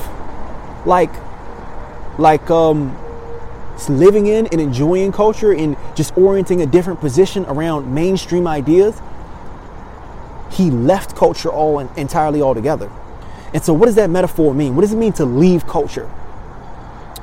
What it means to me to leave culture is to formulate ideas in your mind without the context of any old ideas at all. It's to formulate ideas in your mind without using the ideas that you've been raised on, that you've been taught, that you've been trained to believe as a basis. Being completely radical and inspired by nothing. Now, don't get me wrong, it's kind of freaking impossible. It's not something I figured out totally. This is not something that's like law or religious or science or anything like that. But when he left the city, what is there to influence his decision making? One man by himself in the middle of nature. What is there left to serve as a foundation for the ideas that he has? There's nothing there. And when we withdraw, and like I said, I'm not suggesting withdrawal or anything like that. I'm just suggesting really sitting back and listening to your own self, listening to your own feelings, listening to your own thoughts. Now, of course, all that in some way, shape, or form is always going to be tainted by what you were raised to feel, what you were raised to believe in. And that's not a bad thing at all. Even if you're regurgitating mainstream ideas, it's not necessarily a bad thing. It's just another way to live. But we have to step away from culture at large and stop playing the cultural game and define what it is for ourselves that we want to add to the conversations that are being had. Okay? So many people in the world today, what they do is they think they're innovative because they take a mainstream idea, and just like they take a mainstream business, they just put their own little spin on it. Okay? And so, the culture, the town in Fahrenheit 51 is indicative of all the ideas that one could possibly ever think. Okay, now this is like a little spacey, but just a little strange, but just follow me on this one. It's indicative of all the possible ideas of what somebody could ever think. Now think about it when I asked you at the beginning of this podcast, what is looping in your mind over and over again all day? Okay? Now, is that something that I could guess? Is that something that's predictable? Because if you're living in this town in Fahrenheit 451, there's a limited amount of things that you can actually complain about. There's a limited amount of concepts that are popular that are coming into you at one time. So, let's just pretend like the issues that I named earlier are like ideas, because this is just an example. I'm going to get into like more literal real world stuff in a bit, but this is just an example. And so some of the things that you can talk about in that world, you can talk about the sleep pills. You can talk about what's on TV. You can talk about the AirPods. You can talk about the robot dog. Okay? And so you have these old ideas. Okay? And what a lot of people do in society is they take old ideas, old mainstream ideas, and they think they're innovative because they formulate a new perspective around that old idea. Okay? So in that society, like in any society, in any culture, there's a handful of things that are being talked about, a handful of events and ideas that are being circulating. And so what people do and they think is innovation, they think they're thinking independently. They think they're coming to decisions on their own, when really it's somebody just handing them a template of different topics of discussion, and they're picking one of those topics of discussion, and then they're looking at what's being said about this topic and coming up with a new thing. I mean, it's like this, man. If you wake up in the morning, right, and the first thing you see is me, and I say to you, we're having cheese for dinner, right? And you say to me, like in that very moment, because this is what the TV does every single day. Think about when the TV or social media pops up in your timeline.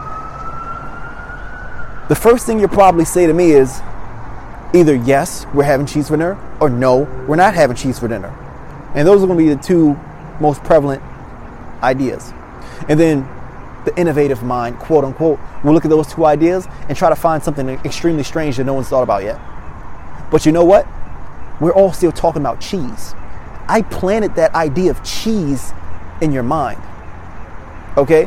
And so that society that they live in Fahrenheit 451 is like an idea like cheese. When you wake up in the morning, is going to be presented to you. Okay? Because there's limited things to really think about in a society that you get what I'm saying with that. But when you say, oh, I'm not thinking cheese, or I am thinking about cheese, when you formulate a position around cheese, you might think you're being innovative. You might think that's an original thought. But what you're missing out on is the opportunity cost, the real original thought. What would you have thought to eat for dinner if I never said anything about cheese? Now, obviously, this is a bad example, and after that moment, you'll probably think, what do I really want for dinner? Okay? Unless I keep bombarding you with the same exact question all freaking day, every single second of the day. But what would you have thought if no one had said cheese to you in the first place? Now, that right there is your original thought. Everything else is just reaction. A lot of people think they're making decisions in life and acting on life, but really they're just reacting to the ideas of other people. They're formulating new perspectives around old ideas. And so when I realized that this was a lot of how my life was going, that's why I made the statements I made about the last podcast episode. Because I used to come on here and think, oh, Grant Cardone like this, Gary Vee's like this, and these are their ideas, and these are the things they believe in. And I used to come on this podcast even on social media and talk about those things and position myself in a particular type of way. And because these are not my own original ideas, because these are not things that I actually feel in my heart that I even freaking care about, there was a lot of cognitive dissonance going on. Cognitive dissonance is where there's a discrepancy, like there's a gap in your mind between who you're portraying and who you are. And that causes, for some reason, in human beings, a lot of pain. And I was feeling a lot of pain because I was displaying and portraying something that was not authentic to me. And the unique ideology that had existed in me or had been created in me since I was born was being washed away. I felt like an imposter, like I wasn't myself. I was chasing ideas that fulfilled and gave peace and made other people happy with no knowledge of my own original internal motivators. What actually made me happy or what actually made me feel good. And if you don't know what actually makes you happy or what actually makes you feel good, if those concepts are lost to you, then how could you fulfill them? How could you meet them? How could you ever feel peace? And that's why I said it, at the beginning of this episode, I've been in better positions, but now I don't change clothes at all. Like, I don't change. Like, you see me anytime, I'll be wearing the exact same clothes. I don't try to put up a front I'm transparent in the things that I say in these episodes. I'm not an entrepreneur. I'm a delivery driver. I'm not an entrepreneur. I am a delivery driver. That's what I do. That's my profession. I deliver food. And I'm going to also make $1 billion business, but that's besides the fact. Okay? I'm a delivery driver right now. My bank account just got shut down. I couldn't pay for this podcast for 2 weeks. That's why I didn't post for so long. I hadn't posted in so long because I had to pay to get the podcast back on. They shut down my bank account, man. And I'm not afraid to express it. I'm not afraid to say that because I don't have to copy the image of what I think success is in order to persuade people to follow or listen to me or feel good about me. All I have to do is push out myself. I don't go, even in delivering driving now, I feel joy, I feel happy, I feel free and limitless because guess what? The people in the Hollywood Hills, they might really look down on me, be like, oh, he's low value because he's a delivery driver. But guess what? I don't have to feel anything about that. I left culture. And so whatever culture plays around with, whatever concepts or ideology culture plays around with, it's its own to bear. I formulate my own values. My value is formulated by my own ecosystem of thoughts and feelings about the world. I make up what value is. I don't have to subscribe to what they feel like value is or what somebody else feel like value is. And when you can make up what value is in your own mind, when you can make up what's cool is, when you can make up what drip is based off your own original feelings, when you can set your own goal lines, then you can feel anything you want. That's one of the biggest tricks the world plays. You don't have to feel about some of the things that are going on in the world. Okay? And so I feel a lot of joy. I feel a lot of fulfillment. I feel a lot of peace in my life. And I bring this podcast to you because I want you to feel those things too. Okay? This idea of what I'm talking about is beyond just silly metaphors. It's reality. It's very much real. Okay? I was just watching a few days ago, or a few weeks ago now, probably 2 weeks ago. I was rewatching actually a movie called Inception. If you haven't seen Inception, it's a very, very good movie. I really like it. Okay? Now it's not like, super, state of the art like Parasite. Parasite is a brilliant movie. But Inception is a very good movie. I really like, what other movie do I like? Moonlight. Brilliant movie. What other movies do I really like? I don't know. I really like Parasite. I think Parasite's my number one movie right now. But I love Interstellar. It's a very, very good movie too. But Inception is a great movie. Okay? And the basis of this movie is this. And it really made me start to think. Like, I watched this movie 10 years ago and it really hadn't hit home. But it really makes me think now that I look at it. So here's the concept of the movie. The main character in the movie is Leonardo DiCaprio. I don't know his movie character's name, so I'm going to call him Leonardo DiCaprio. And what Leonardo DiCaprio's job in the movie is to do, what Leonardo DiCaprio does in the movie is he uses a machine, like a little suitcase, a machine that can fit in a suitcase, a piece of technology, to, when people fall asleep, he literally enters their dreams. Okay? Super cool concept. And when he enters their dreams, how he makes money is that, like, let's say they're like a notable person. He maneuvers through their dream and with a particular type of strategy that allows this person to confess a secret that society or the world might want to know, like a business competitor might want to know. Like, they go in people's mind and they extract their secrets, okay, in order to, sell that information and make freaking money, okay, or to help a faction or it's usually like business situations or things like that. It's usually businessmen want the secrets of other business and things like that, okay. And so Leonardo DiCaprio, he goes in their mind, he goes in their dreams using his technology, and he constructs a maze that leads this person to, it leads them literally through their subconscious. And it leads them through a series of decisions or a series of influences. He influences them through a series of, suggestive I don't know, parts of the maze, I guess, in their brain. It's not a literal maze, but like he walks you through your subconscious, okay? And he walks you to a point where it's like a safe or something that's representative of a secret they have in their subconscious mind or their real mind. And he gets them to open the safe, and he knows their secrets, and he goes and sells them to other businesses and things like that.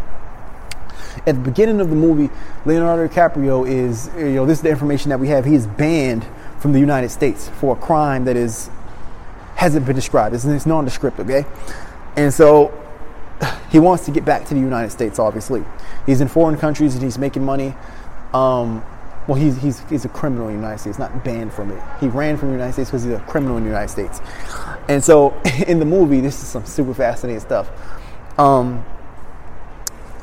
The first mission he's on, he goes into the mind of this Japanese business owner, okay? And this guy, a lot of the business owners in the movie, or some of them, are aware of the fact that people can go into their dreams, and they got like defenses against it and stuff. And so Leonardo DiCaprio, at the beginning of the movie, is going into this Japanese business owner, he's going into his mind, and he drops the ball. He fails on the mission, and the guy realizes that Leonardo DiCaprio is in his mind, and they all wake up. And so when they wake up, the guy confronts Leonardo DiCaprio, but it was a test from the very beginning. Okay, so he knew Leonardo DiCaprio was going to try to go in his mind. Okay, and in that first beginning scene, you see a strange woman interfering with Leonardo DiCaprio while he's trying to do his work in this guy's subconscious. And it is later revealed in the movie that woman is Mal, his wife. Okay, and so as the movie progresses, the Japanese business owner then asks Leonardo DiCaprio, I've heard about this legendary thing that, people like you can do. Well, that you can do specifically. I know it's just a concept because they don't know if it's real or not, but I've heard that this thing can be done. And what this thing is called is inception. And what inception is, instead of going and taking secrets from somebody's mind, what they do is they take an idea and they plant it in somebody's mind, and they make them, they plant an idea in somebody's mind. Okay? And what that idea does is once they plant it in their mind and they wake up, that idea, it's like when you come up with unique ideas on your own, or ideas in your mind, and you start to entertain the idea and tend to the idea and raise it as if it's your own, and it becomes something that changes your life. Like, let's say I went in your dreams and planted the idea of an athlete in your mind, and you wake up and you would entertain the idea of starting a sport for some reason. And so you would get like workout equipment, gym clothes, you see yourself as a jock. And so it would change so many different aspects of your life, your diet, your nutrition, your habits, all of that, your sleep schedule, all of it. Okay? And so he was like, hey, I heard you can do this thing at Inception. And Leonardo DiCaprio was like, I don't know, I don't think it's real. And then the Japanese businessman, he's like, yo, if you can do this for me, because there's this opposing business owner, some white dude, and he's like, this is an opposing business owner, and he's our competitor. Okay, he's about to own 50% of all energy companies in the world. Okay, and so it's his dad that's about to own 50% of all energy companies in the world, but his dad is about to die. And so he says, I want you to go to this guy and implant the idea that when his dad dies, he'll disband this empire of energy companies so that our company can flourish. And if you do that, Leonardo DiCaprio, is what the business guy said, the Japanese business guy, he said, I'll make the appropriate calls so that you can go home to your family. So at this point in time, we realize that Leonardo DiCaprio's wife, Mal, is dead. Okay, she died, and Leonardo DiCaprio is banned from the United States, and he has children that are in the United States. Okay, and so Leonardo DiCaprio is enticed by this idea, and so he accepts it because he wants to go home and see his children. And so in the movie, when he accepts this task, he immediately begins training. He goes and he finds a team of different people, an architect to build, a maze through that person's subconscious, and he gets this team of people to do this mission. And as he's building this team, practicing over and over and over again this idea of inception, because in order to perform inception, you have to go deep within somebody's subconscious. So it's a very tricky thing, because you have to go deep in their subconscious. Like you have to go when you sleep, you have a dream within a dream. Like you wake up in your dream. Like you wake up and you're still dreaming, but you don't know it. You have to go in a dream within a dream within a dream. And so you have to go to the lowest layers of their subconscious. It's real crazy stuff if you haven't seen this movie. And so he's practicing to do it because it's a very tedious mission. There's a bottom level. Like if you go within a dream, within a dream, within a dream, within a dream, within a dream, or something like that. Like it's 4 levels. There's a bottom layer, and it's like time as you go further down, like within a dream, within a dream, within a dream, within a dream, it starts to slow down. Okay, and some real freaky stuff can happen. The bottom level is called limbo. Okay, and so what happens is Leonardo, as he's practicing with his team, his wife Maul keeps coming into his subconscious and like ruining his practices, and no one really knows why, but they do know she's dead. Okay, so long story short, they get to the plane, on a plane with this business guy who he's supposed to go in his dreams. It's Leonardo DiCaprio, his team, and the Japanese business guy, and they go into this other business guy, the white guy, his dreams. And so they're guiding him through his dreams to, in order to, guide him to all the way down to the deepest parts of his subconscious to plant the idea of disbanding this business. And so we get the side storyline of Leonardo DiCaprio and his wife, pretty much as that story's coming to a close. Okay, and so this is what happened to Leonardo DiCaprio's wife. Leonardo DiCaprio accepted his mission because he knew Inception was actually real, because he had done it before. You see, as you go into somebody's subconscious, if you go within a dream, within a dream, within a dream, within a dream, time starts to slow down. And so on the lowest level, on the fourth layer of dreaming, 100 years is like a second on the surface or something like that. So you can live an entire life without time passing in reality. And so he had done it before, and him and his wife, because they had known about this technology for a long time, had always been experimenting with dreams. And so they had actually, at one point in time in their lives, had gone down to the lowest level, limbo. They already had children, they already had life, but remember, time on the surface passes regularly. You can live 100 years in the bottom level, in limbo, in the bottom level of your subconscious, in this dream world, and create the life of your dreams and live there your entire life, and wake up and a second hasn't even passed. And so he goes into the lowest level of he goes into limbo with his wife, and they're living life down there essentially 60, 70, 100, 80 years. They're living their entire life in limbo. They're creating the things that they want. They're enjoying their time, and literally years and years and years and years and years, and their perception is passing by. And so, but like I said, on the surface, no time is passing at all, essentially. And so Leonardo DiCaprio and his wife Maul is enjoying their time in limbo and creating the life of their dreams. But as that goes on, there are two ways to wake up from a dream. Okay, the first way is to kill yourself, and like how you die in a dream and you wake up in real life. And the second is, you give them, someone on the surface gives the person a kick, like they throw a bucket of water on them. But, those are the two ways. And so,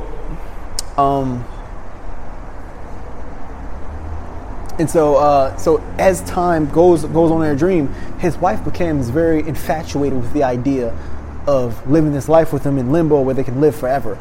Okay, but internally, Leonardo DiCaprio has this struggle, he has to return to reality and be with his kids and live a regular life, because limbo was cool, but real life still exists. And so while they're in limbo, what he does is he goes into a part of his wife's subconscious, and he implants the idea that the reality that they're living in, this fake reality in the dream, in limbo, isn't real. And in order to get back to real life, they have to kill each other. So he implants that idea into, they have to kill themselves. So he implants this idea into her mind, and they both end up doing it. They in limbo, so they go and they put their head on a train track and they kill themselves. And then so they wake up to reality. But the seed is already planted in Maul's mind. And when she wakes up, she starts tending to it every single day. And it starts to blossom and takes control of her mind, like a plant growing roots and just like a fungus just wrapping her mind. And so she can't stop obsessing over this idea that her life is a dream, because he implanted in her mind that the idea when they were dreaming that this life is a dream, that we have to wake up. And so even when she wakes up, this life is a dream is repeating in her mind over and over and over again, and that she has to kill herself to wake up. But she's in actuality now. And so what ends up happening is that she sets up some crazy stuff to make it seem like he killed her, to convince her to kill herself with her, because she thinks she's dreaming. And so she ends up jumping off a roof and committing suicide because she wants to wake up from a dream, which is her real life at this point in time, because he planted that idea in her mind. And so, when she kills herself, she planted all types of evidence to force him into killing himself, to wake up from this quote-unquote dream, which was actually reality. And so he was kind of framed for murder, and he ran from the USA. And that's why he was banned from the country.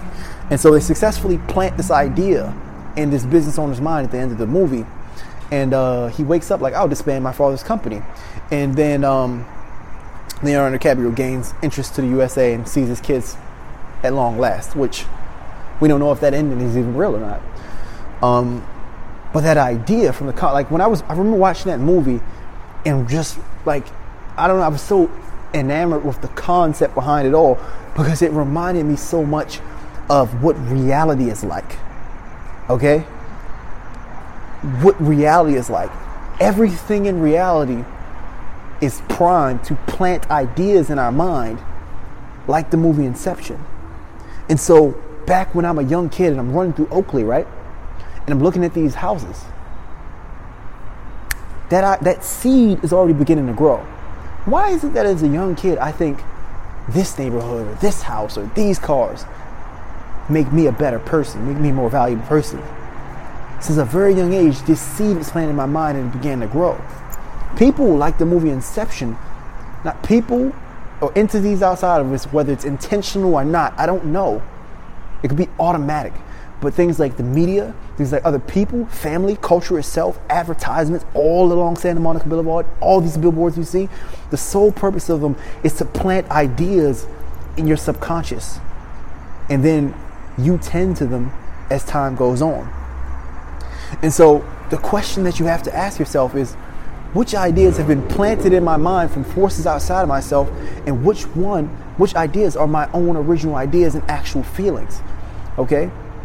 And so many of us, especially as of late, have ideas planted in our mind, like mainstream ideas, and they're taking control and running our emotions and destroying our lives day by day. We wake up in the morning and all we think about is, oh, coronavirus. Oh, am I going to get sick? And you see everything in your life through the lens of that. Oh, did I touch that door handle? Corona. The George Floyd and the riots.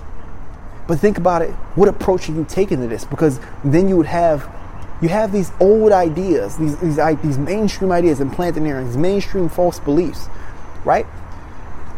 But then what do we do in our mind? Our mind tricks us into, believing that these are our own ideas, and then we tend to these ideas and help them grow because we're not sure of our mind doesn't know the difference between our own ideas and ideas that came from somewhere else. Okay? But once we believe something, we have the cognitive bias called, commitment consistency bias that makes us commit and grow these ideas. And so what do we do in order to kind of feel better about the fact that these ideas are coming to our own? We have an old idea coming to our mind, and then we rehash it and put our own spin on it. And we feel comfortable with it because we feel like, okay, this is my opinion. And so you wake up in the morning, the idea is implanted from media or from the people around you. Let's say the idea is George Floyd, okay? And we think we're being innovative and have our own original thoughts. Because while George Floyd, the root thought is looping in our mind all day, we're coming with these new and quote-unquote original and innovative stances around it. Like, okay, well, I'm All Lives Matter, or, oh, I'm Black Lives Matter. We're taking an old idea and think it's a new idea because we're creating a new positioning around that idea. We're taking a new stance around that idea. And so we'll see things like Black Republicans, for example. Oh, this is a new idea. I'm Black and Republican. No, the root idea is still old. You just took a new perspective or a new stance on it. Nothing has changed. And so why we think we're creative, why we think we're coming up with new ideas every day, the truth of the matter is most of the ideas, the things that are looping in our brain, they're reflections of exactly what we see on screens or exactly what is common chat or exactly what is common conversation, because these ideas don't originate with us. The screen's not mimicking your mind. Your mind's mimicking the screen. Okay? And that really is the entire idea behind this podcast. We've been brainwashed to obsess over and over again through constant exposure about things that really have nothing to do with us and our lives. Isn't it crazy how that happens? And we think we're being creative and new and innovative by saying, what, like let's say the idea, like it's like the cheese, like me saying cheese. Somebody says cheese to you, which cheese might be replaced with anything like riots, protests, Black Lives Matter, and the thing that loops is our opinion on that thing. But the opportunity cost is, guess what? Our own original, unique ideas about the way we should live our own lives. We're trapped in culture and our individuality is destroyed. Okay? We're living in a template. Within this within this society, within this culture, people are so predictable and easily thwarted and easily defeated because the realm of things which most people can consider is very finite. Okay? And so if I were to ask you what are you thinking about? What is the most prevalent thought that you have in your head every day? I could just look at the media, really, and look at the top 5 things that are trending on the media and assume probably really accurately that it's one of those things that's been looping in our minds. People are very predictable in that way. And that's why we have a culture of cultures. That's why we have a culture of different factions instead of culture of individuals. Okay? So we have Black Lives Matter. That's a faction. Or All Lives Matter. Or Blue Lives Matter. Those are factions. But those factions should be made of individuals instead of people who should be individuals plugged into this one mass and being controlled by a huge set of groupthink. You see what I'm saying? It's literally insane. And they try to force. It's funny because the world tries to coerce you. The world tries to force you down a particular pathway. It tries to force you to choose on an old idea. Okay, instead of coming up with your own new ideas. They'll say things like silence is complicit. Man, silence ain't no complicit. Silence is just silence. So what does that mean? Silence is complicit. That means say something about this issue, which means think about this issue. So when you try to think of your best new and middle ground and innovative thing to say, guess what? You're still thinking and obsessing about the same exact issue. And so in that way, you're predictable. You're still thinking about the riots, even if you come with a different hashed up opinion on it. It doesn't matter. We're under a mass. Like it's like Inception. It's a mind drill and a mind control and a mind drill. The biggest trick and it goes all the way until we're like from the inception of us. We have to be like Guy Montag and leave culture, and not really just pick from the, try to rehash old ideas within culture. It's only when we leave culture and we innovate that we can push culture forward because we're introducing something new instead of considering our stance on something that's old, which people have done over and over and over again. Black people who become Republicans, you're not pushing something new. You're just a fancy sprinkle on an old idea. You're still a Republican, or you're still a Democrat. Whatever you choose to be. Even beyond that, it's like, man, it's so much to say. Like business, for example.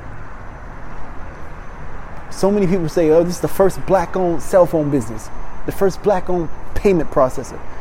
Well, the world already has a payment processor, no matter the race of the person behind it. Putting a new hash on an old idea doesn't make it a new idea. You're not impacting the world that way.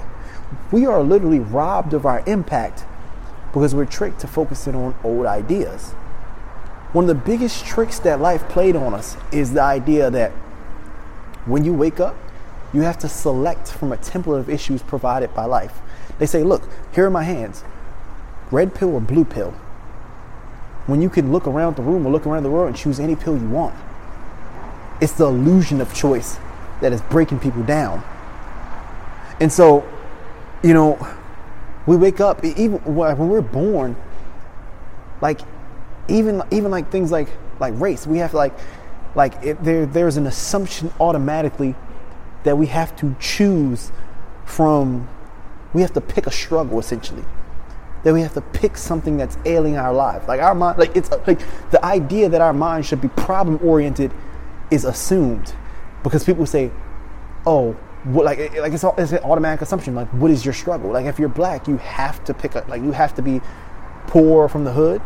You have to be oppressed by the man. You have to be oppressed by racism. You have to pick a seed to implant in your own mind. When really, there's a third option. You don't have to pick, I'm like, people are racist against me or they're not. You can just pick to not really participate in the idea of racism at all. You can define the experiences that you face as beautiful as anything. It doesn't have, you don't have to pick a struggle and then look at the entirety of your life through the lens of that struggle. And that's what I mean. The idea, you pick a seed to plant in yourself, and then that seed begins to be tended by your own mind, and everything, like, it begins to take roots, and everything is seen through that lens. You know, I had, you know, like the guy from the news station. One of the guys from the news station came to my girlfriend work one day, you know, and they were just literally doing like work, like, and he went home and posted on Facebook like he accused them of being racist, you know. My girlfriend's black. You know, she's light skinned, albeit, but like, I don't think he accused her necessarily, but I think he accused her black coworker. Is what it was. I don't think he accused her, but he accused the black coworker and the staff. Okay, that's the honest story. And my girlfriend was like, "What is he talking about?" And so many time after time, I'll be like, I'll see it the exact same way. A lot of people, like black people particularly, will say, "Which shout out to my black folk. I'm not down on you. I'm not dogging you at all." You know. What I'm saying is this: it kills your resourcefulness to think that you have to choose a problem. A lot of people feel like they sell themselves so hard on the idea of racism. You know, like they'll say things like, "Oh, I wish I could make $1 million, but the government, white people are oppressing us." Well, I mean, there are black people that are getting rich every single day. You know, but you start life on this path, and they trick you into the idea of you have to choose an issue from this template of issues. But they never teach you that there's an alternative to that. And that alternative is choosing peace.